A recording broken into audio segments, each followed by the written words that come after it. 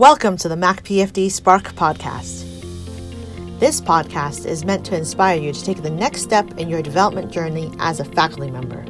We're really excited to bring you all sorts of content, from inspiring you to teach or supervise differently, to leading and managing your team, to thinking about new creative ways or humanistic ways to actually do your work, and finally, to up your game in your scholarly practice.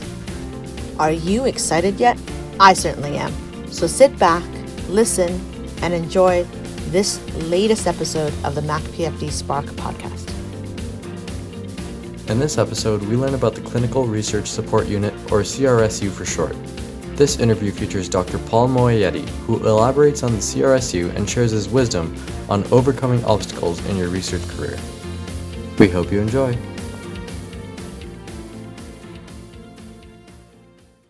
Hello, everyone. Welcome again to another edition of the MacPFD Spark podcast.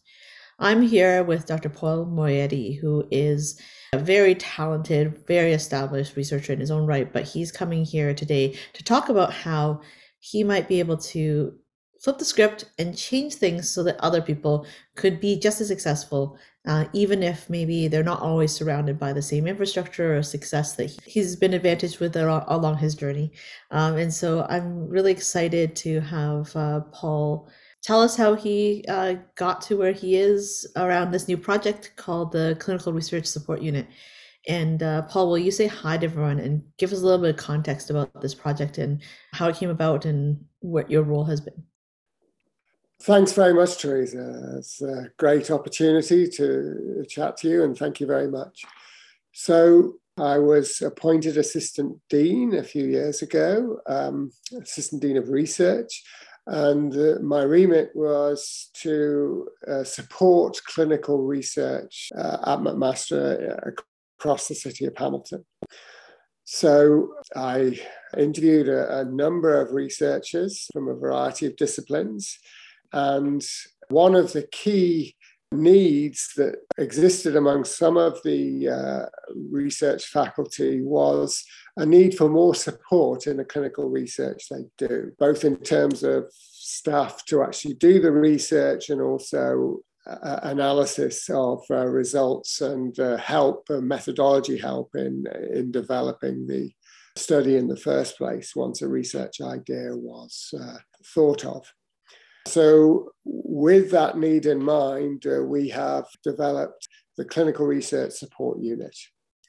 And what that offers is for researchers who don't have the support they would like within the university, and I emphasize that because some people are part of great institutes who provide fantastic support, and in that case, the CRSU may not be necessary for that person.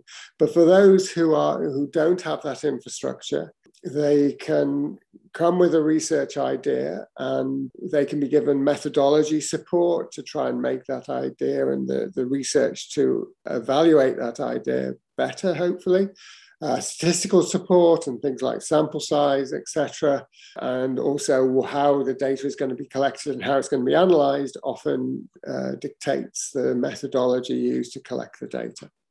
In terms of once you have that and have ethics approval to do that study, you can have a research associate to help you collect data, enroll patients, etc. That is paid for, at least currently, 50% will be paid for by the university, 50% has to be paid by another means. So your department or some research funds that you have to support that as well. And then the research associate will help recruit patients, for example, for a designated amount of time, be it 50% full-time, 30%, 70%, whatever the study needs. And then at the end, once you've collected the data, we can give you statistical support to analyze it, and also support in grant writing and paper writing. But I would emphasize we're not writing the grant or writing the paper for you. This would be some support to help you do that. I love that, the idea of like being there as a helping hand, maybe someone that's been there to walk the path before, but maybe hasn't, got skin in the game, maybe. Does that sound about right? Yeah, although I wouldn't say so. Yes, if you're getting support from someone, they probably aren't in your discipline, so they have got that more bird's eye view on the methodology of what you're doing. I hope I wouldn't characterize it as no skin in the game, because I think we're all passionate to make research at McMaster better, as best as it can be. And so there is skin in the game in that regard. But you're right, there's not a sort of desire that we must show that this treatment works in this disease.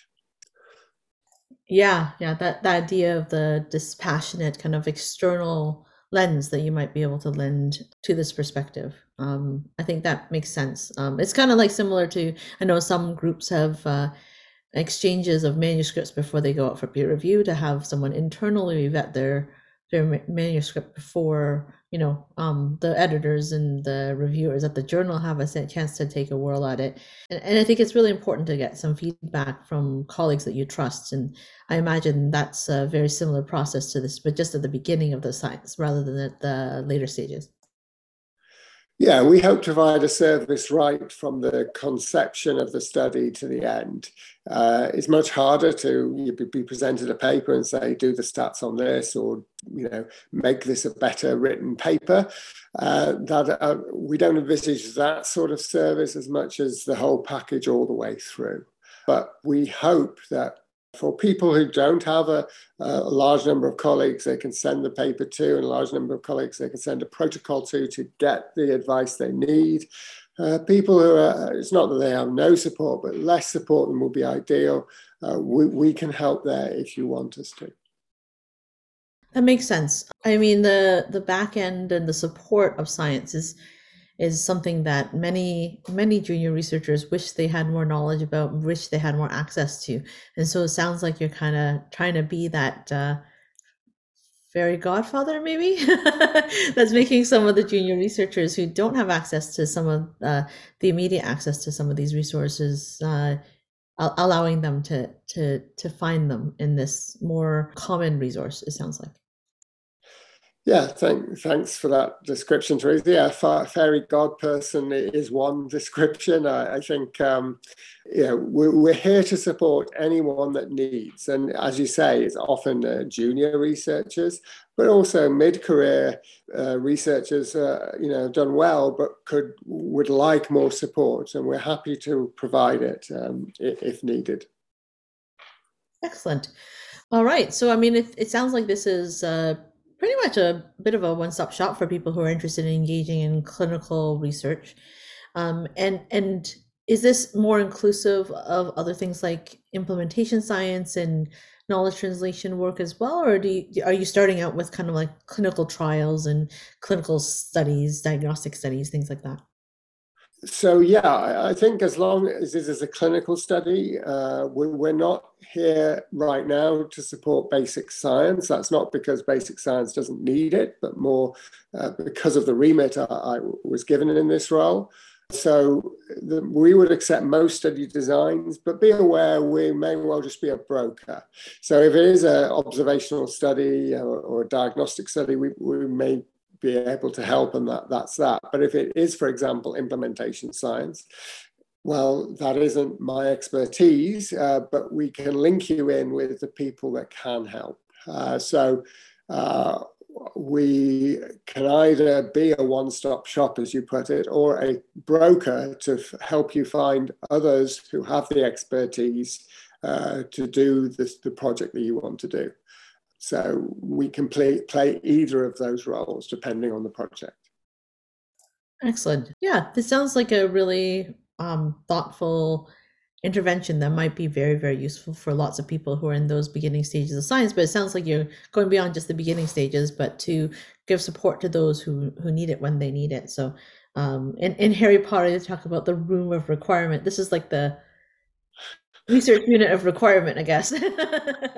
There for you when you need us, and to support and allow you to have the resources that you need to be successful.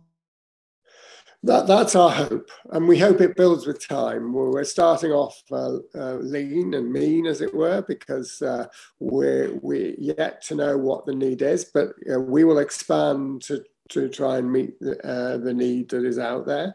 And we also hope that as it grows, it becomes a sort of research community from all disciplines. So the hope is that as more and more people use it, we will have sort of quarterly meetings where everyone discusses the research and where they're at, the difficulties they've had, and the group can help each other in hopefully overcoming the barriers that inevitably you have when you do research, but also can identify areas of need in terms of knowledge. So Master does many great courses on research methodology, for example, and various other things as well. So we can point the person to the appropriate course, but equally where there is no course at McMaster, and occasionally that will happen, then we can develop that and hopefully give that to people who are using the service to try and help them in paper writing or grant writing or whatever the need is that we can't meet with existing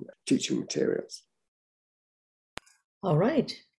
Yeah, I think the development part will be really cool. And I look forward to maybe partnering with people from the CRSU and others who are looking to support the scientists who are doing fine work to develop themselves within both my mandate. And I think Dr. Ruth Chen and Dr. Suraj Mathwani are also very interested in that because of their roles within the Program for Faculty Development. So really excited and interested to see how this ecosystem starts to evolve and grow and become a supportive community. I think that's amazing.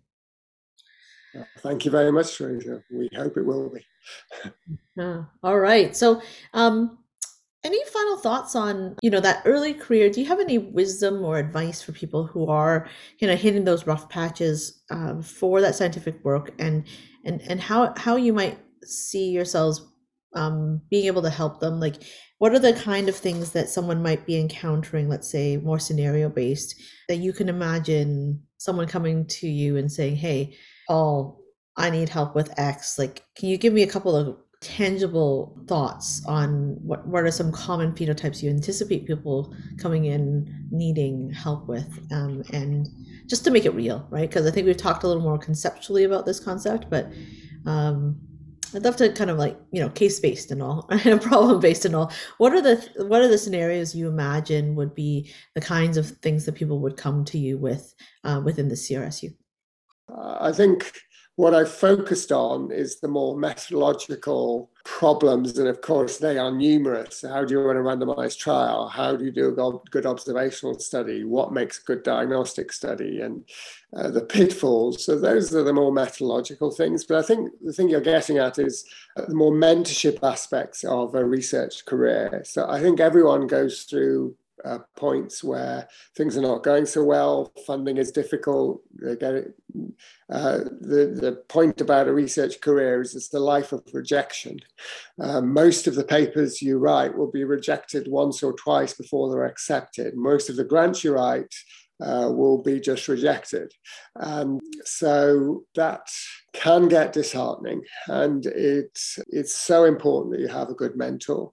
Now, just to emphasize, CRSU is not going to be the mentorship place, but hopefully we can help in a dispassionate way, as you were saying earlier, in trying to help overcome these barriers and help you find the right resources to understand how you can mentally adjust yourself to that type of life.